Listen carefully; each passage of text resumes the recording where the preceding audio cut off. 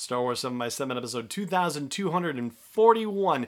Yesterday we talked about the winners of The Last Jedi, the characters whose fortunes were most improved as a result of the events of that movie. Today we're going to talk about the losers of The Last Jedi. Punch it.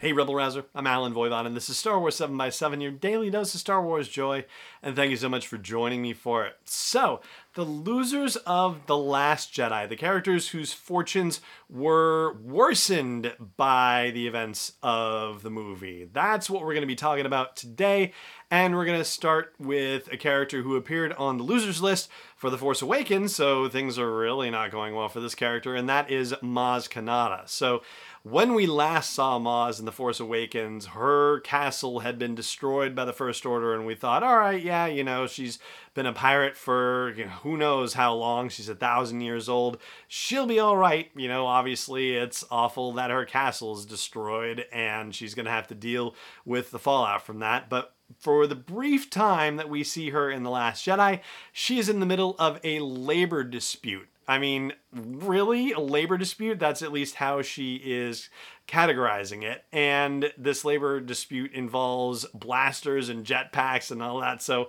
yeah, I gotta say, Maz Kanata's second millennium is not going very well for her at all. So, yeah, she takes 7th place on the losers list. In 6th place on the losers list, I have Captain Phasma. So, Phasma, it turned out, managed to survive the events of The Force Awakens, which was a shock, except, for the fact that we knew she had been cast in the movie, so we already knew she was coming, right? And we'd seen her in trailers and whatnot, and at Star Wars Celebration Orlando, so yeah, we already knew that was coming. So that was a positive for her, and it seemed like things were going to get better when she had the traitor FN2187 in her grasp again.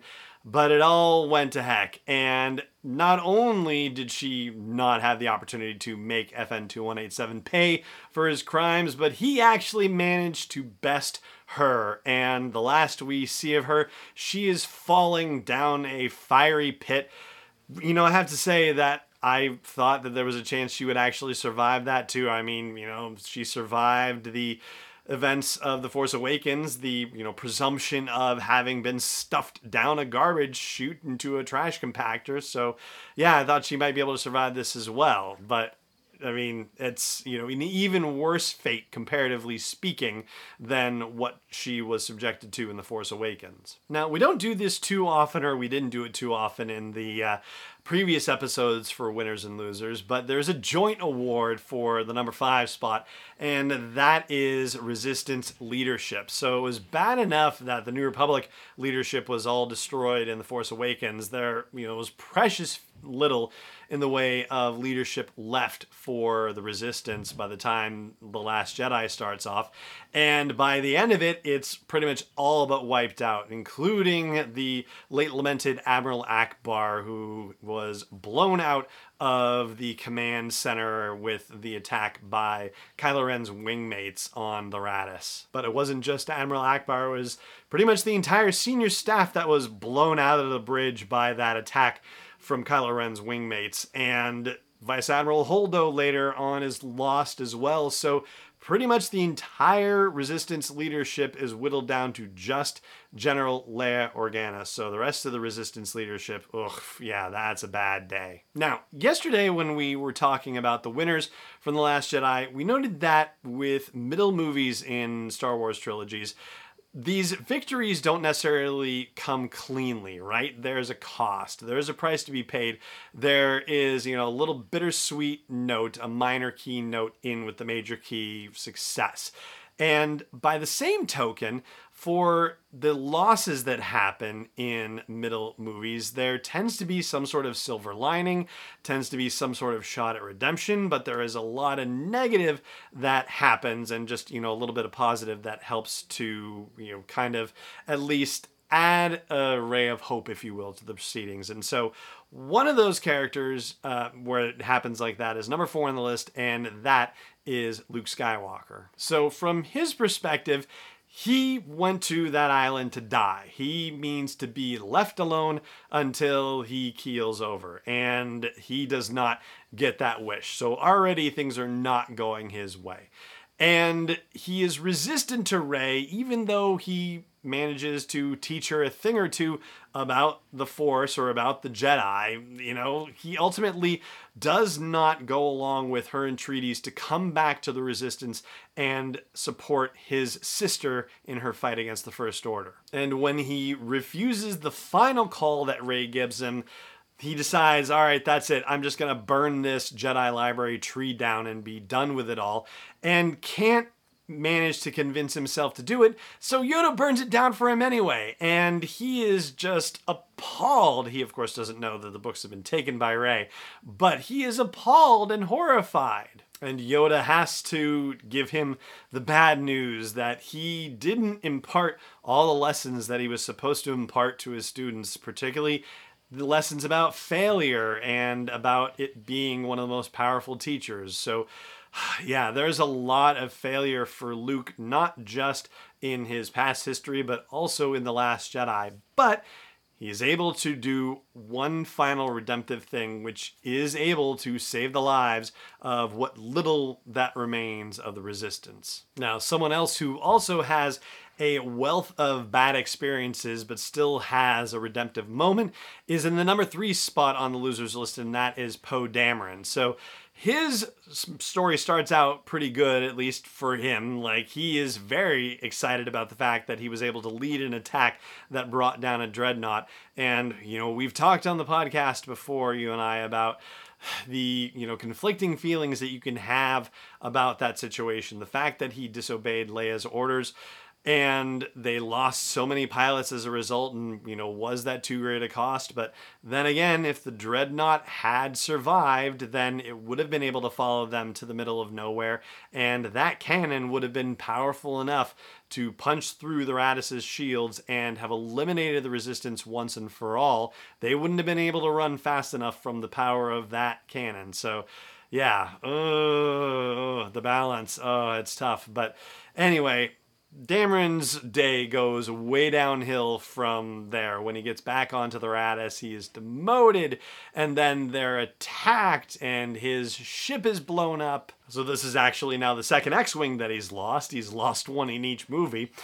And he, you know, is sidelined by the new commanding officer, gets so antsy that he actually cooks up essentially a treasonous plot to overthrow his commanding officer and mutinies against her eventually, authorizes a need-to-know mission that she doesn't need to know about, which goes horribly awry and ends up exposing the Resistance so that the few forces that survived get wiped out even further. I believe there were 30 transports that launched from the Raddus, and only 6 of them actually made planetfall on Crait. Now, was that entirely directly his fault? You know, like circumstantial, and, you know, Finn and Rose having the conversation and not keeping an eye on DJ and making sure he wasn't listening. So yeah, there's a little blame to go around, but ultimately I think this one kind of lands at Poe's feet, because Rose and Finn would never have been with DJ if he hadn't sent him off on this mission, and he had just, like, listened to his commanding officer and did what, you know, he was being asked to do. Those 30 ships probably would have all made it to Crait, and safely, just like the plan was supposed to be. But he does get his moment of redemption at the end. Leia hasn't given up on him. She's trying to teach him, because she knows that he is going to be among the next generation of leaders, and she can't just give up on him. She manages to get him to a point where he's able to take action in a way that makes sense. And so yes, he gets a bit of his luster back by the end of the movie. In second place is General Hux, who was actually doing pretty well at the events of The Force Awakens. But all of that comes crashing down in The Last Jedi. It starts off pretty quickly when the Resistance is able to escape, and he has to be banged around by Supreme Leader Snoke. He thinks that he has gotten the better of the situation and is smirking very smugly as he walks by Kylo Ren on the Supremacy, having informed Snoke that they have the Resistance by a string. Ooh, isn't that exciting? And he's able to pick off the Resistance capital ships one by one, but then things go awry, because even though Supreme Leader Snoke is obviously more about Kylo Ren than he is about General Hux, he's still Hux's patron in a way, and now he's dead. Kylo Ren was unconscious for a brief time when Hux discovered him, and Hux was thinking about shooting him, but nope. Kylo Ren woke up too late, Huxy, and then got choked for his trouble and put into his place. So now he is no longer the top dog, at least second in command in the First Order. You know, being second in command in the First Order under Supreme Leader Snoke actually meant something cool. Being second in command under Supreme Leader Kylo Ren, not so cool at all. And in fact, Kylo Ren just hates General Hux, so this is not going to go well for Hux at all. He just gets thrown around like a rag doll for the rest of the movie. And that brings us to the number one spot. And before we get there, I'm going to take a moment to give our friends at Audible a quick shout out and remind you that you can get a free audiobook download and a free 30-day trial if you go to sw7x7.com/audible. Hey, you're listening to podcasts, so it stands to reason that you might like to listen to a Star Wars story well told with the full production, like sound effects, music, and great narrators who do fantastic voices for the characters. So check out sw7x7.com/audible. If you've never checked out an audiobook, there are thousands upon thousands in general and dozens for Star Wars books, plus probably all the Legends stuff too, right? If you ever want to dig into those. One more time, it's sw7x7.com/audible, and thank you very much for your support.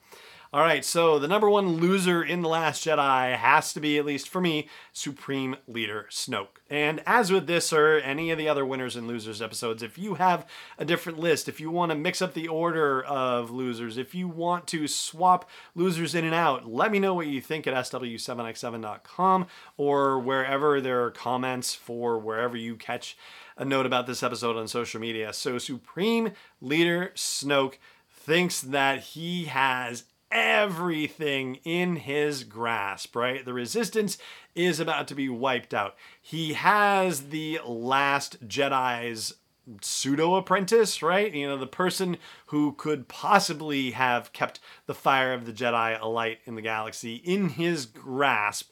And Kylo Ren seems to be finally coming over to the dark side and healing whatever wound that split his soul to the bone with killing Han Solo. No, seems like everything is going great. And he knows where Luke Skywalker is now. So he's going to be able to wipe out Luke Skywalker and the light of the Jedi will go out in the galaxy forever. I mean, he is on the cusp of achieving everything that he is set out to do.